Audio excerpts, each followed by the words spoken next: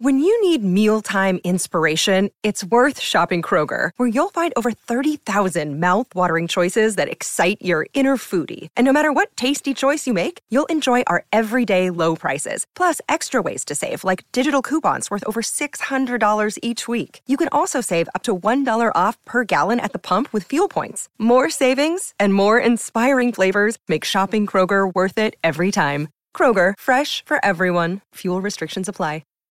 Think you know the Brooks Ghost? Think again.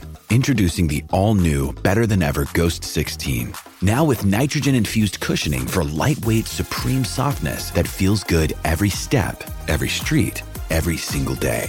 So go ahead, take your daily joyride in the all-new nitrogen-infused Ghost 16. It'll turn your everyday miles into everyday endorphins. Let's run there. Head to brooksrunning.com to learn more. Slightly favours the right footer here, but Griffiths, having got the goal, goes again! Quick Father tries it, don't know. Long we over. Oh, what a goal! What a goal! Fletcher! It's Lucius McCulloch, saved it in! Barry Ferguson! Dalglish again, and it's there! Hartley and Weir comes up, chance goal!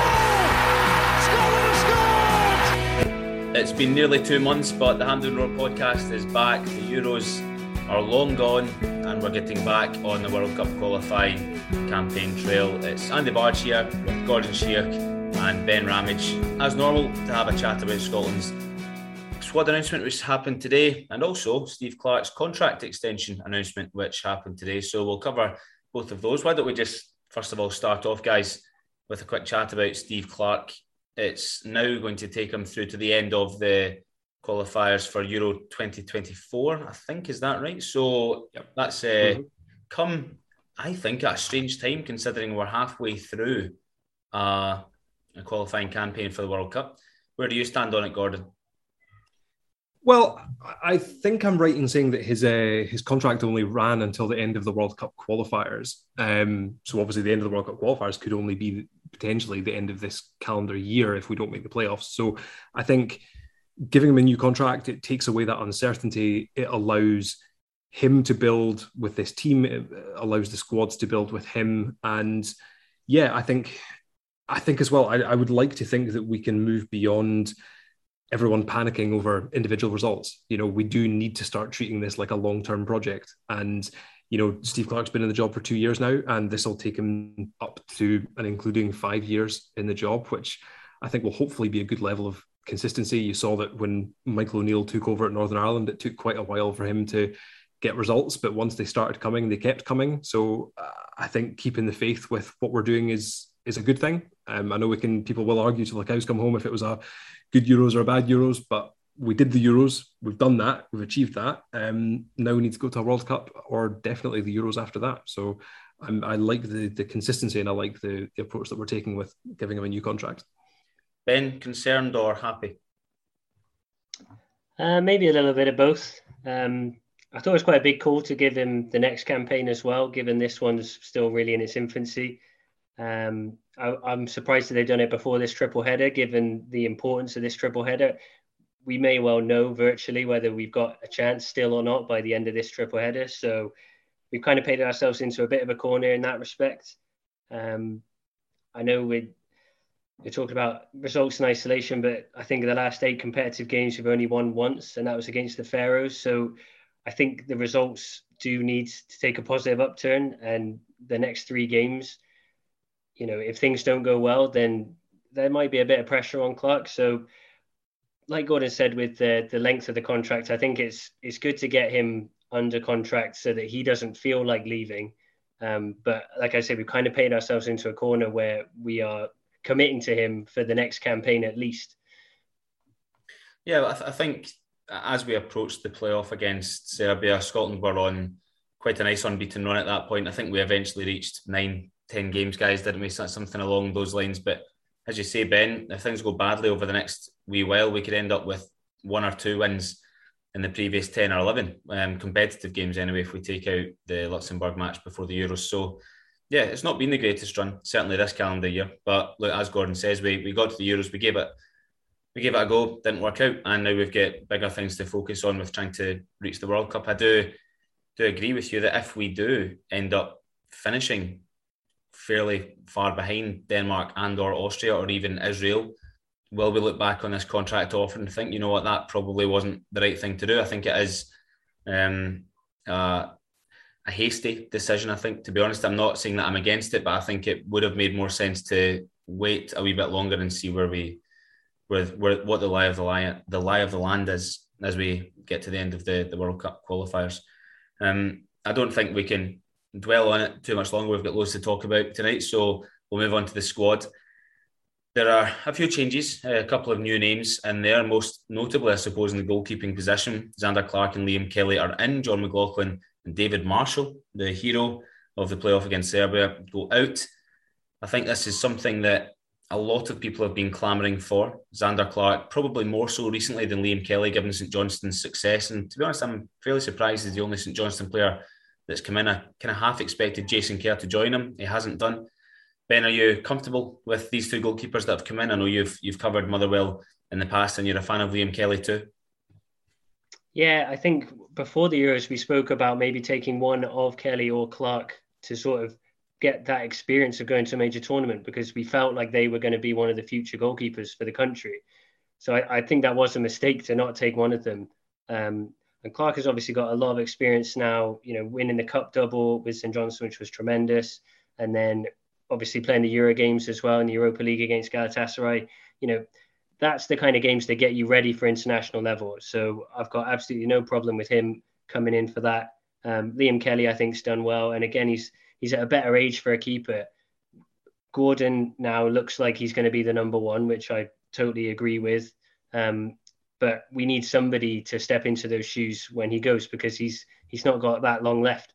So I think it absolutely makes sense to bring them both in, get a proper look at them, and see how they get on. Craig Gordon will be the number one, I'm sure. But yeah, he doesn't have long left. I mean, even if he plays into his 40s, that means he's only got about, 18 months or 2 years to go. So it's rapidly nearing the end of Craig Gordon's time. And to be honest, I wonder if Scotland don't make it to the World Cup, if he'll call it a day at the end of this campaign for Qatar, which kind of would make sense, to be honest, considering he's still playing at a decent level club-wise. Zander Clark and Kelly then look to be the ones that Clark is focused on to replace him, and Marshall. So how do you feel about those two? Yeah, I think it's great. It's great to see them in the squad. But I think we probably would all agree that Craig Gordon will be the one with the gloves in this triple header coming up. But yeah, with his limited time left at the top level, it's absolutely the most pressing concern in this Scotland squad that we need to have the goalkeeping succession planning in place, and now is the time to do it. So perfect time, get these two guys in, get them in training, see how they do, see how they cope. Obviously, we've got a new goalkeeping coach as well coming in, so there's quite a lot of refreshing going on in this Scotland squad for this triple header. But I think it's probably an appropriate time just to reflect on just how blessed we've been for so long. I mean, we're talking the past 15 years that Scotland have had one-off McGregor, Marshall, Craig Gordon. I mean, what a phenomenal run we've had in goals. So that luck couldn't last forever, and it maybe hasn't lasted forever. But yeah, I'm excited to see what these guys can bring, because I think they fully deserve their places in the squad. To be honest, Zander Clark has proved me very wrong. If you asked me even this time last year, can you ever see Zander Clark being in a Scotland squad, I would have said no. I felt he was too prone to mistakes. I didn't think he was reliable. Whereas last season, the whole St Johnstone team, sure, they were superb and they've achieved great things, but Clark was a massive part of it. Kept clean sheets when it mattered, came up and contributed against Rangers from the corner when it mattered, when Kane poked it over the line. He was such an integral part of it, and I don't think I'll be the only one that has been proved wrong by Clark's. I wouldn't even call it a turnaround, because I don't think he even started here and dropped his level. So I don't think he's turning it around to go back. I just think he's increased his performance level to somewhere we've not seen it before. So yeah, fair enough that he's been rewarded with that. And to be honest, I think if there is a pecking order, if Craig Gordon pulls up injured in the training, I think that Clark would be the one to get the gloves over Kelly in this instance. The centre halves are pretty much as you were. There's no Scott McTominay, guys, which is a blow. He needs some sort of operation. which Man United are keen for him to have. So therefore, he's not coming away on international duty. I think they're utilising their authority to make sure he gets it done now, which is a pain, Gordon, isn't it? But it's just the way of the modern international football world. Yeah, it is. Look, it's always frustrating when you see clubs almost kind of flex their muscles a little bit and maybe exert a bit of influence to utilise an international break as an opportunity for a player like Scott McTominay to get an operation he might need so he doesn't miss as many club games as he might do otherwise. I think it's a desperate shame because I think Scott McTominay's been very good for us, and I think he's played his best football when he's played in the right side of the three for us. Who replaces him? You're probably looking in this squad, maybe going back to Jack Hendry, I guess. I know, Ben, you might want to talk about a certain Jambo that maybe could be in the squad. But yeah, other than that, I think I'd like to think the back three will be unchanged. I think Grant Hanley will continue. He didn't get much pre-season due to injury, but he started the season with Norwich, and Kieran Tierney looks to be fit, hopefully after a little scare at the weekend. Well, just before you come in there, Ben, because it's John Souttar. I don't think anyone will get any prizes for guessing that's who is about to be spoken about. But to be honest, I'm fairly surprised that McKenna and Hendry and Gallagher have all kept their place. I know that Hanley and Cooper have Premier League defenders, and naturally they're going to be in the squad.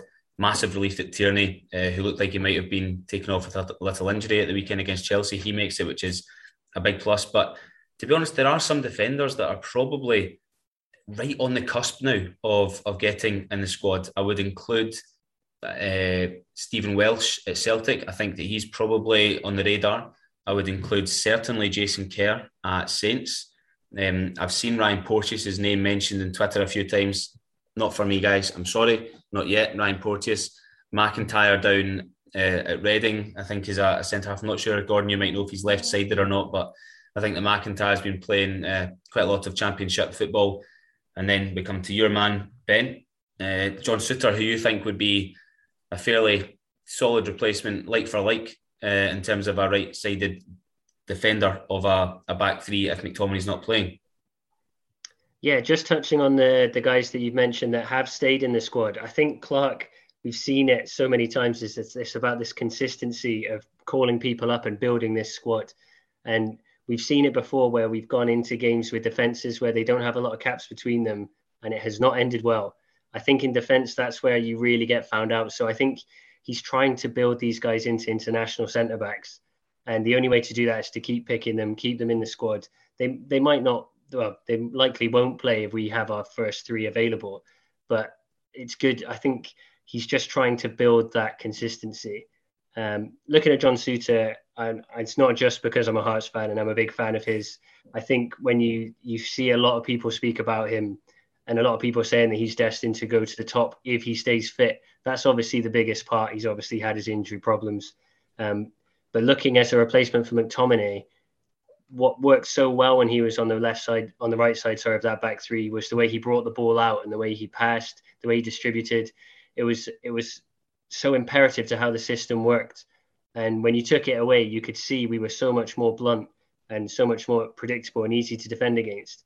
And Souttar, for me, is a really obvious choice to replace that because he's so comfortable with the ball at his feet and his passing range is so good.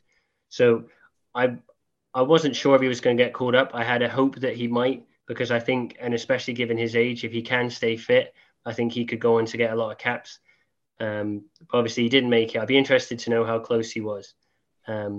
Porteous as well, because I do think Porteous is, again, another promising centre-back, and he has been playing in Europe with Hibs. You know, he's getting more and more experience. So another one that I imagine would have been pretty close. There's a couple of contentious, maybe doesn't really cut it, but there are a couple of choices in the wing-back areas which always draw the ire of Scotland fans. Stephen O'Donnell's still there. I think Stephen Clark, gosh, his Sunday name, Steve Clark, really likes O'Donnell. Got confused with my Steves there. Stephen O'Donnell, Clark's a big fan, and Nathan Patterson, who was included in the Euro squad, hasn't really featured much for Rangers this season, annoyingly, but he's there as well. We all do expect him to go on and do good things for whatever club he plays for, Rangers, Everton if they get him, and then Scotland as well. Few people giving shouts to Anthony Ralston at Celtic and Calvin Ramsey at Aberdeen. I think that Well, Ramsey, I don't even think he's 18 yet. And if he has turned 18, it's only been in the last couple of weeks. So he's literally just turned 18, yeah. Right, okay. And Ralston, I'm not sure he's done enough yet to prove that he could go and play for Scotland, because the system that he's thriving in at Celtic is a very specific one and not how Scotland play. And he's not thrived at Celtic until now. So for me, not done enough. Ramsey, in my opinion, yes, he's played more football than Patterson this season. I think Patterson showed enough last season to get in the squad, and he's kept his place. Fair enough. We'll quickly move to the left side and we can cover it all at once, guys. I've also seen a couple of suggestions that Jack McKenzie of Aberdeen, who's started the season well, can't be far away if Greg Taylor's still getting in. I think, again, Taylor's done enough to warrant at least a place over Jack McKenzie for now. Hickey's getting a couple of shouts too. He started for Bologna in their opener against I'm going to get this wrong now. I wish I hadn't even tried to say it. I think it was Salernitana or something like that in Italy. He started for Bologna. So these guys are getting football. Where do we stand on the fullback situation? We'll come to you first, Ben. Yeah, I've seen all the calls for Calvin Ramsey. I think I've looked it up. He's got 3 caps for the under-17s, which is good. That's good experience.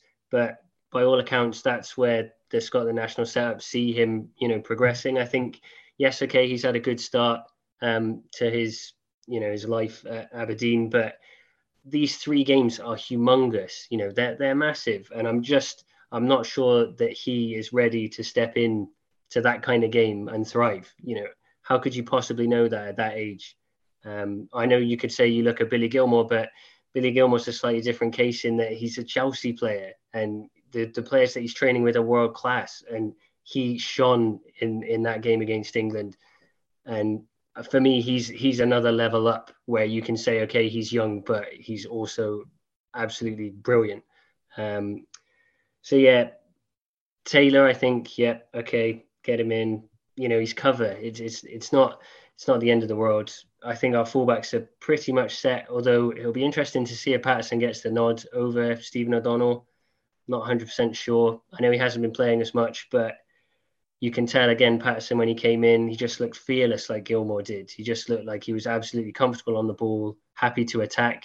And given our defence, maybe we need a bit more of an attacking threat because we haven't been scoring a lot lately. Another couple of names I'll throw at you, Mr. Shiak, are Sean Rooney on the right side and Josh Doig on the left. Let's have them into the mix for your opinion. Yeah, I think when you look at Steve Clarke and you look at his reign writ large and you look at this squad, I think, you're always only ever looking at incremental change when it goes to squad. We said that there's 4 players that were in the Euro squad that aren't in this squad and 4 new players have come in. That's really not a lot when you consider a 26-man squad. And I think as well, what you can see is Steve Clarke, he picks his squad. He's picking it as much for the long term as he is for these games. And for me, I think that's a really positive way to do it. And it's different to what we've seen before, that I think a lot of times Scotland managers were often quite susceptible to the catcalls for certain players to be included. Someone hit a bit of form for 3 or 4 games and all of a sudden they have to be in the Scotland squad. So they get called up, they get thrown in, they don't perform, they get thrown out again. And that's just, the endless churn of players just did us no favors ever. Yeah. I think if you're basing selections based on form or based on minutes, then Nathan Patterson shouldn't be in the squad. I don't think he's played a minute of first team football competitively this season, but he's obviously seen as one for the future enough to merit just staying with the squad. And you've got to remember that, a lot of this group, they had the full month training together before the Euros as well. So, we need to start seeing the benefits of that now. You don't build all that work together of training together, working on things every day, and then throw out half the team and start again from scratch. Steve Clarke is building something. We need to continue that building process. So I guess I can understand why a lot of these players that you're calling for, like your Doiges, like your Rooneys, aren't included. I can understand that when you've got a guy like Patterson who is in the squad, because he's probably seen as the future of that position long term. To clarify, I am not. These are names that have been thrown at us. Yeah, not by you. I do think that the only one at the left back area that I would say could challenge Taylor to be the understudy would be Doig. For me, I'm fairly comfortable with O'Donnell and Patterson being the right backs at the moment. Rooney's been doing well. Ramsey's had a good start to his career. So has Patterson. I think Patterson looked excellent last season. I think we are a bit too hyperbolic sometimes with this sort of thing. Ramsey has done well since he's come in for Aberdeen. He has just turned 18. I mean, I think that you should be rewarded, and that might fly in the face of my opinion on Patterson, because last season there was a gap at right back to be filled behind Stephen O'Donnell, and Patterson got in there, right? I don't see the need to change that now. But generally speaking, I think that it's nice that an international call-up comes as a reward for some sort of extended run of form, rather than just a good month or two, you know? I don't think that we should be jumping into call-ups. Oh, absolutely. And especially in the case of someone like Anthony Ralston, who, yes, has started the season well, but Celtic have just signed a Croatian right back. So he's presumably going to be straight back out of the team again. And if he is back out of the team, and if we've called him up for this group, then where's the justification for calling him up in October and November? So yeah, you're right. I think call-ups should be more long-term, either based on your long-term form or based on the long-term outlook of where we think your career is going. I suppose someone then that fits into that bill is Lewis Ferguson, right? Because he's still only young, Lewis Ferguson, early 20s at a push. In fact, let me just tell you right now, guys, how old Lewis Ferguson is, unless you know off the top. 22, I think. 22. It's his birthday today, 22 today. Happy birthday, Lewis Ferguson. So, yeah, I mean, Lewis Ferguson has been good for at least 2 full seasons now with Aberdeen, at least. One Football Writers Player of the Year is scoring important goals. He scored in semi-finals. He scored in Europa League qualifiers against Burnley, and this season as well. He scored against Breidablik and Häcken. So that's the sort of form that I think we need to see guys sustaining for them to get a call-up to the national team. And to be honest, I'm happy that Ferguson's getting a goal. I'm not sure how much football he'll play, but it's good to see him getting a go, because we know that he's got a long future ahead of him, I think, in the Scottish national team, whereas John Fleck, who's now nearing his 30s, has dropped back down to the Championship with Sheffield United, hasn't really had the impact that we hoped he would with the national team. He doesn't really have much of a future, Ben. Yeah, no, 100%. You touched on Ferguson. He's nearing 100 games for Aberdeen, and that's an impressive total at his age. And it's not just, sub appearances. He's been a really important player for them. He's also got 8 caps for the under-21. So he's obviously been brought through the system, and they've thought about him and they've thought, right, this is the time to bring him in. That's like the long-term planning that Gordon's alluded to. And it doesn't count. It's not right to just chuck boys in because they've had 3 or 4 good games at the start of the season. And especially when they're that age, because the risk factor is pretty high that you might break their confidence. They might have a bad game and the fans turn on him, and then he doesn't come back in again. So, yeah, I was really delighted to see Ferguson come in. I think, there's rumours that Watford are looking at him kind of similar to Patterson getting looked at by Everton and Liverpool. There's a reason that these boys are getting looked at. It's because of the potential that they have. They're at another level up, and that's the reason why they're getting into the international squad, because Clark sees that, and the coaches that he speaks to also see that. Yeah, just to advance on that point, Ben, I think that must be league games that Lewis Ferguson's approaching, because I'm doing Red TV this season, I've been trying to keep quite a close eye on him. He's definitely into at least the late 120s or 130s now, Lewis Ferguson, and his appearance off the bench against Wraith in the cup game that they get knocked out in was the first time he'd ever come off the bench for Aberdeen. So he's been an integral part of the squad for a long time now. I mean, that is, I said 2 seasons earlier, it must at least pushing the 3 seasons. Lewis Ferguson's been really, really the mainstay of the Aberdeen midfield, I suppose. So yeah, I think I would say that it's a fair call up this time. Similar to, I think, David Turnbull at the end of last season. That this is a guy that had a good few seasons of form. Yes, he missed a chunk of season with his knee injury when his move to Celtic fell through, but we'd seen for at least 18 months or so what he could do and was rewarded with the call up. Ferguson now a similar vein, and it's actually going to be interesting, Gordon, to see if Turnbull, considering how well he started the season with Celtic, gets more of an opportunity in this international break.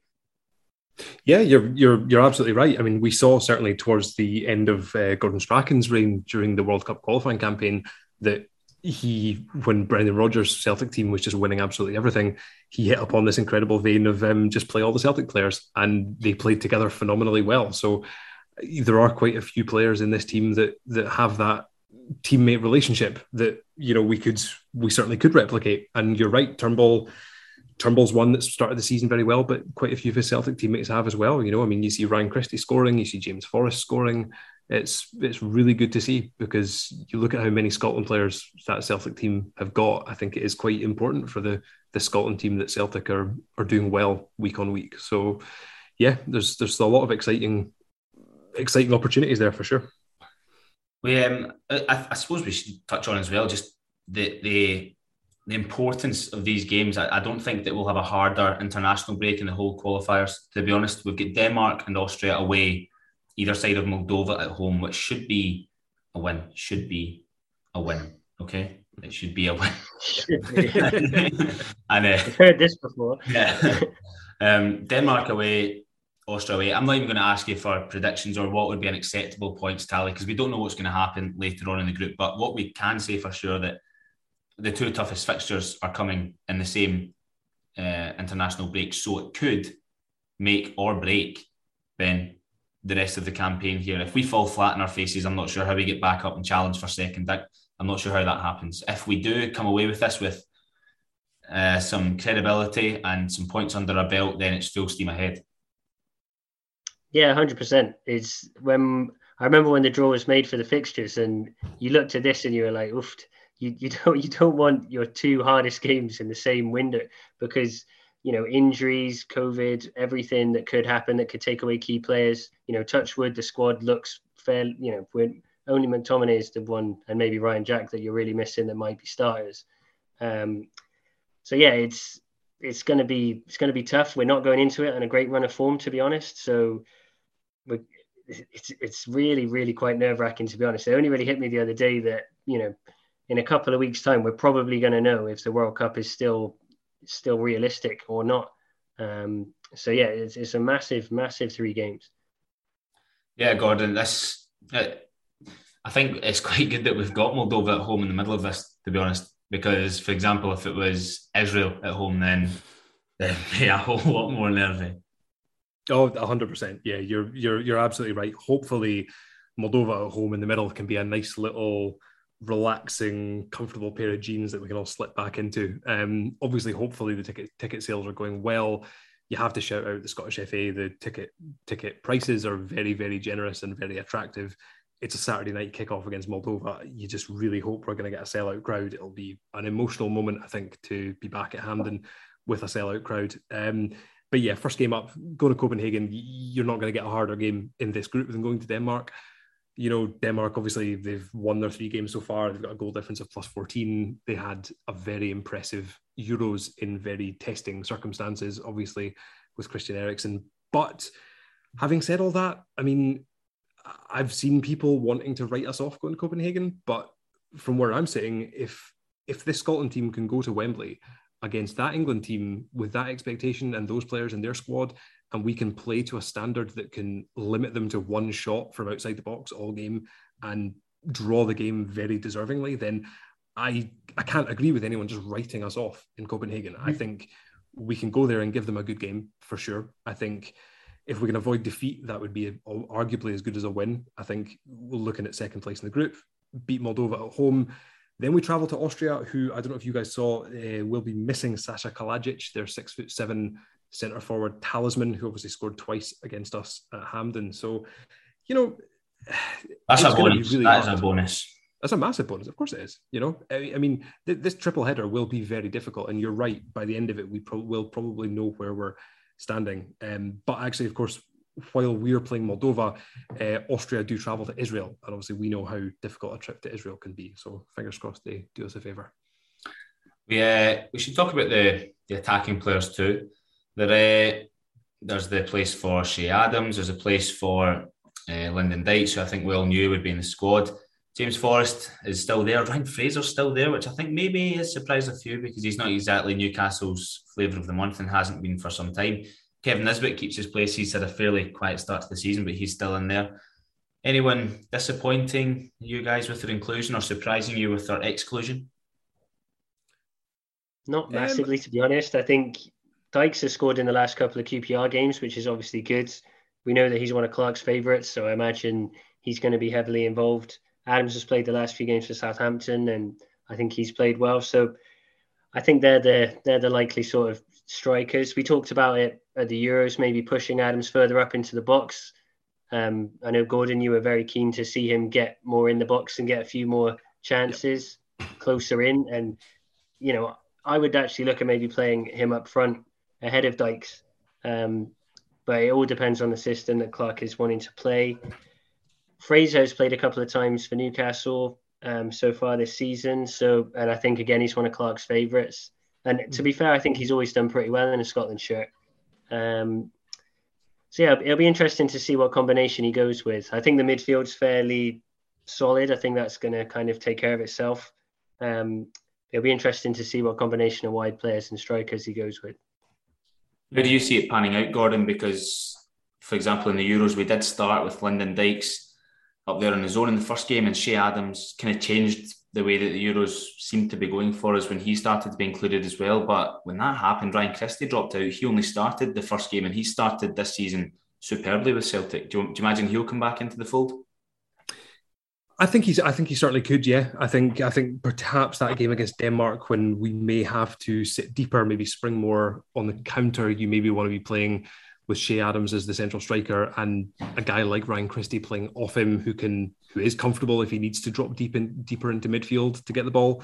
Of course, as well, I think the attackers we've got, I think you could probably see a bit more tactical flexibility as well. The fact that we've got Fraser and Forrest in the team, you've got two more natural wingers. So if we want to go with a sort of a 4-3-3, for example, you know, if you've got Fraser one side, Forrest the other, Che Adams through the middle, that's quite a lot of pace to play with on the counter-attack. So I think there's, Che Adams, I've spoken at length about how much I think he is our number one striker and should continue to be our number one striker.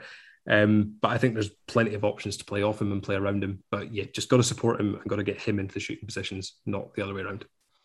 Fraser and Forrest have both actually played as wing backs as well. So that's actually quite a nice idea of having, you know, yes, they're both rapid and they've got really good deliveries, but they are capable of defending as well. So especially for that Denmark game, you'd think that could actually work quite well.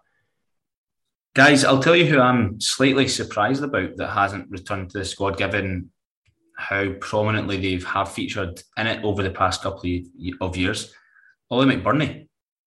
I thought that now that he's back to fitness, he might have got in ahead of Kevin Nisbet, but Nisbet's kept his place. Do you think that, given McBurnie's slow start, I suppose, to his Scotland career in terms of goals, and the fact that Nisbet's already got one, impacts that quite greatly, Ben? Yeah, I don't think McBurnie can have too many complaints. He has had an awful lot of opportunities. We always gave him the benefit of the doubt. I mean, we really did. We were kind of defending him whenever everyone else around was calling for his throat. But yeah, I think, again, Nisbet probably has more of a future in the jersey. I think he's a real natural goal scorer. And I think when you're looking for someone to come off the bench and change a game, you want someone that has that sort of finishing ability that Nisbet clearly has. And I don't think Nisbet will be at Hibs for an awful lot longer. I don't think he started the season particularly well, but I think all the transfer talk is probably in his head a little bit. I know he almost had the move last season. I think he's wanting a move. So it'll be interesting to see whether he does go to Celtic or whether he goes down south. But I just think he has more of a future as a Scotland striker. As you say, he's already scored. I think Clark sees him as more of a viable option up front. Gordon, has McBurnie's opportunity come and started to go? I think we agreed this sort of when it became very clear that McBurnie wasn't going to be in the Euro squad, that the baton was the ball was in his court, and it's up to him to earn his place back. You know, I think it's quite clear that, you know, we talk about certain players have a certain amount of credibility and money in the bank when it comes to playing for the national team for the things that they've done in the Scotland jersey. McBurnie probably doesn't really have that, so it's up to him to go back to his club team and really demonstrate that he can't be overlooked, and he hasn't done that yet. You know, he started one game of the Championship so far this season, come off the bench in 3, he's not scored yet. I mean, if he were to put together a Championship season where he scores 15, 20 goals, then yeah, absolutely, he's going to be in the conversation. No, that's what he did initially. That's why he was in the conversation. Yeah, absolutely, of course he was. Yeah, because of that season that he had with Swansea, where he scored so many goals, and it just hasn't really happened for him since. So I think yeah, it's up to him. It's very much up to McBurnie if he wants to be back in the squad, but he needs to show that he deserves to be back in the squad, and he's not done that yet. Quick chat about the midfield. We've not really spoken much. I'm assuming that we're all in agreement now that Billy Gilmore's a Scotland starter, guys. Yeah. Yeah, 100%. It was great to see his name back on the squad list. Obviously, such a shame how it ended at the Euros, but yeah, I think again, looking to the future, he's probably our future centre mid, but at the moment he's probably also one of our best centre mids. So yeah. I'd be surprised to not see him play just by how well he orchestrated that midfield at Wembley in one of the most high pressure games of our history. Nothing's going to faze him now, and he's getting regular game time with Norwich, which I think is massive. I've seen some people saying, "Oh, why has he done that? He should be just stayed training with Chelsea." But to be playing week in, week out in the Premier League against massive teams, that's huge for his development. So I'm delighted that he's gone there. Gordon, I tell you who I'm really excited to see alongside him, Callum McGregor, because I feel that, he scored our only goal at the Euros, right, against Croatia, good finish. But we've always spoken that we feel McGregor hasn't really turned it on for Scotland in the same way that we've seen him do for for Celtic over the last wee while. He started the season really well for Celtic in a bit of a different role, to be honest, more as a kind of single deeper midfielder. Now, he's likely to play alongside Gilmour, you'd imagine, with John McGinn just in front of them. But I'm wondering if there's a change of scenery at Celtic, a bit more responsibility for him can impact the way that he sees his role in the Scotland team, the way that he brings his qualities to the Scotland team. And I'm really excited to see if McGregor steps up for Scotland in the way that he has done for Celtic in the last month or so. Yeah, me too. I couldn't agree more. You're right. I think taking on the captaincy at Celtic, I think that's been huge for him. I think even the way that you see him speak to the media, I think he's got a real assuredness about him that he's carrying himself in a different way now that he is captain of Celtic. And you're right, he's playing very well. He's playing in a team that are playing very well, which makes a big difference. And I've got to say, when the team sheet came out for the Czech Republic game at the Euros, obviously everyone was focused on the fact that Kieran Tierney was injured. I was just as surprised that Callum McGregor didn't start that game, because I just fully expected him to play, and I think we missed him in the end. And I think when we did go to that midfield of Gilmour, McGregor and McGinn against England, I think that was probably the best balanced midfield we could have had, and it was probably the best control of possession that we've ever had from midfield in a Scotland team. So yeah, I'm very excited to see that develop. And of course, if you've got McGregor and Gilmour sort of maybe sitting a little bit deeper, controlling possession, if that gives John McGinn the chance to roam further forward a little bit and get involved with the attacks, then again, that's a very good thing for him as well. So yeah, I'm excited to see that midfield. I fully expect that to be the midfield in Denmark. Is that the midfield you'd like to see as well, Ben, which would then rule out players like Stuart Armstrong, Lewis Ferguson, Kenny McLean, David Turnbull, and depending where you see him fitting in, Ryan Christie?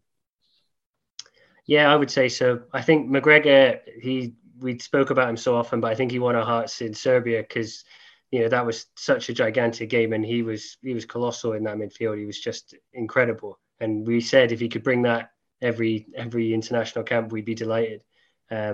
I think he's come out of the shadow of Scott Brown. Obviously, Scott Brown was just such a massive character at Celtic for obvious reasons. It was totally merited. But I think that he's thrived at having that extra bit of responsibility. He's that bit older now.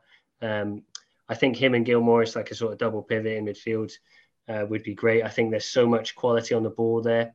I don't want to say Xavi and Iniesta, but it's that kind of. I've thrown it out there. They're just so comfortable on the ball. I just think, you don't have to be a big, massive, bastard to be a brilliant midfielder. If you make the ball do the work, you can get round people. And for me, Gilmour and McGregor can do that. And McGinn, I think we saw McGinn was maybe just a little bit burnt out of the Euros. He just wasn't quite as swashbuckling as he normally is, but you've seen him for Aston Villa this season. He's been tremendous, and he is just such a talented player. I think if we can give him that little bit more freedom to go and create and go and attack, especially coming into the box, I think that is a win-win as well. So yeah, I think that's a really nice trio in midfield. Someone left out the squad again is Ryan Gauld. he's always going to draw attention given how well he played in Portugal last season, and now he's started life pretty well in MLS for Vancouver Whitecaps. I think 2 games and he's already got a goal and assist. I'm sure that he is on Clark's radar, but I think this time, genuinely, Gordon, I hope you can clarify, you've always got your finger on the pulse, that would COVID travel issues really impact how much he could contribute on his way to the Scotland squad and then for Whitecaps on the way home? I think you're absolutely right, yeah. I think he'd be looking at an isolation period potentially at both ends. So, yeah, I just think it rules it out for the time being, but I think it's great to see him in the MLS. The MLS is a very good league. It's a very strong league. And yeah, look, I think we wanted to see him playing in a better team. We wanted to see him starring for a team. And you're right, coming off the bench in his first 2 games, getting an assist, scoring a goal. I mean, he's making a good impression so far. So, but it is still very early in his time there. You know, he's barely settled in. He's barely arrived. He's barely through the door. So I think we need to see him continue to develop over the course of this season. And yeah, see where he goes. But you're right, he is the kind of guy, he always gets a lot of interest. Rightly so, because he's very talented. You've generally only got one space for a playmaker as well in the squad, like as a sub playmaker, because the likelihood is the midfield is settled. So Gold would be coming on off the bench. And to be honest, I think levelling them up as playmakers, I think Turnbull is, I would say he's a little bit more devastating. You've seen his goals recently, his range of passing. He's a perfectly good, and he's actually a younger playmaker. So for me, Turnbull is still just edging him out of the squad at this moment. But obviously, as we always say, you wouldn't rule him out going forward, especially post-COVID. Looking at the squad in whole, then the goalkeepers have changed. Well, 2 of them have changed. Marshall and McLaughlin are out. Kelly and Clark are in. Apart from that, looking through the Euro squad right now, John Fleck has just been omitted. I don't think it comes down to injury, unless I'm mistaken on that one. And Scott McTominay misses out because of Man United stamping their authority all over their own player and telling that he needs to get an injury seen to instead of coming to play for Scotland. So Clark has gone for what he knows again. It's Lewis Ferguson in for John Fleck, and the only outfield change made by choice, I suppose. So yeah, Clark has kind of stuck to form, fellas, which I think that we've come to expect by now, especially when players like Ryan Fraser and who aren't really kicking much of a ball at the moment are still getting in the squad. He clearly has trust in these guys. What I'm asking you now, I'll come to you, Ben, first. Do you trust him to go and get a result in Denmark and Austria? I think we'll leave Moldova aside. With my head or my heart, I think your instinct. Like we've spoke about numerous times, Clark is best when he's setting us up to defend and to break and to try and frustrate the other team and then try and break and try and nick goals. And to be honest, these 2 games are set up perfectly. You look at the Euros as well. The England game, we were always setting up to try and hold England at bay and try and get away with something. And that was the one that it worked. The 2 games we were expected to go and try and win was when it didn't work. So to be honest, this is probably the kind of triple header that is best suited for Clark, in that you've got 2 away games that we are the underdogs. We're probably expecting to sit in and try and hit them on the break. And then Moldova, as you say, touch wood, should take care of itself. So I actually think this is actually well suited for Clark. And to be honest, if it doesn't go well, then I'm a little bit more concerned, because these are the ones that we've kind of brought Clark in to get results in. And if he stops getting the results to go with the way he's setting the team up, then I think that's more of an issue going forward. That's where the early contract renewal would come into doubt, to be honest. If Clark's USP doesn't produce the goods when it needs to, because yes, we can't really afford to lose. Both of these games. If we lose both of them, then I think it's done and dusted. If we can nick a point from Austria, and I think it's all to play for second place. But if Austria beat us, then it doesn't look good, Gordon. So I think that this is why I think some people are saying or raising an eyebrow at the fact that the contract renewal has been done now. I get why it's for the security and for the continuity for the team and for Clark, because then they know that he's going to be around for the next couple of years unless someone comes in and pays a clause to release him from his contract. But I think that if, for example, we do set up away to Denmark and away to Austria, and it comes back to bite us in the arse when it's a situation that Clark is supposed to come into his own, that's why I think some people will say that it seems strange to have done it now rather than into October or November. Yeah, look, I can completely see that perspective. Of course I can. But then, again, it comes back to the whole, your perspective on the Euros as well, because, people keep telling me that we were super defensive and super negative at the Euros, and yet with 42 shots over 3 games. And yeah, that only turned into 1 goal, but we did create the chances. So we were not a million miles away from converting them into goals and converting them into draws and wins. So, and as I said earlier, if we can go to Wembley and nullify a team like England, then absolutely, why can't we then go to Denmark and do the same against Denmark and potentially take a draw off them or beat them, and Austria go toe-to-toe with them as well. So I think there's a lot for us to prove in this triple header, but I don't think there's anything for us to fear. And I don't think we need to be going into this already ruling ourselves out, as some people seem to always want to do. It's just bizarre, Remember, Gordon, though, we're Scottish football fans, so any more than 5 backwards passes in the space of 2 minutes means defensive. Yeah. No, you're right. It's just, I know. Yeah, I think we have to give a little bit of leeway for the Euros, I think, in the fact that there was so much nerves, and it's totally understandable given how long it had been. So I think Clark was maybe a little bit more defensive in playing one up front in that first game. I think that was a mistake. We look back at that one. I think Clark would admit that, to be honest. Yeah. I think he just.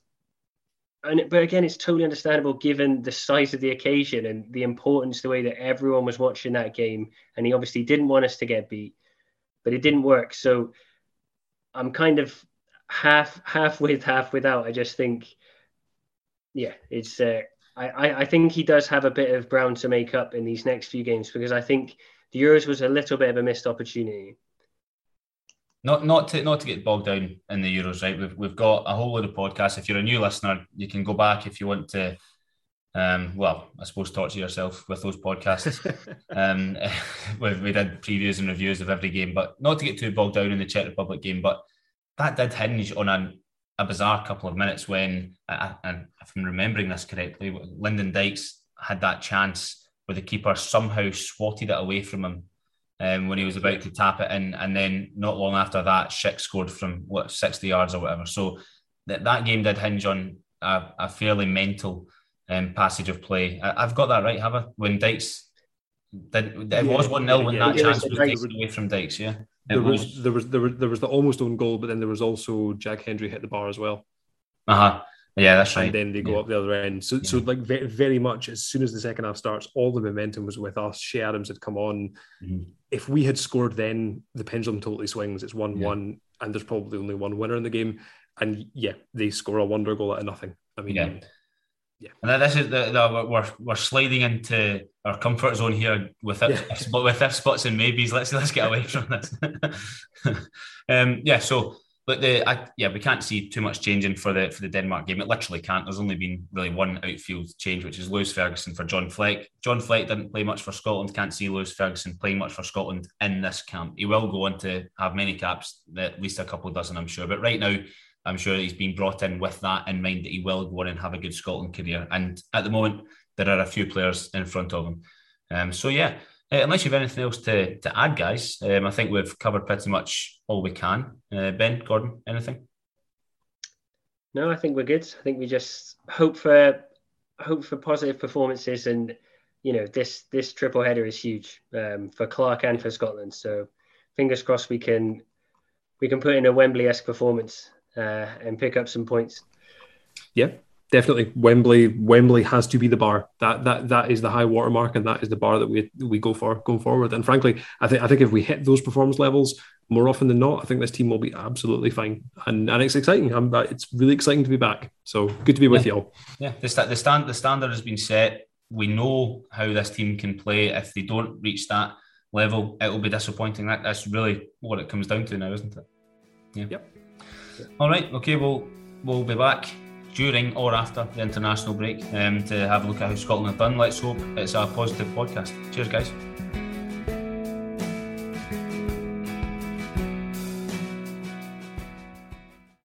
Sports Social Podcast Network.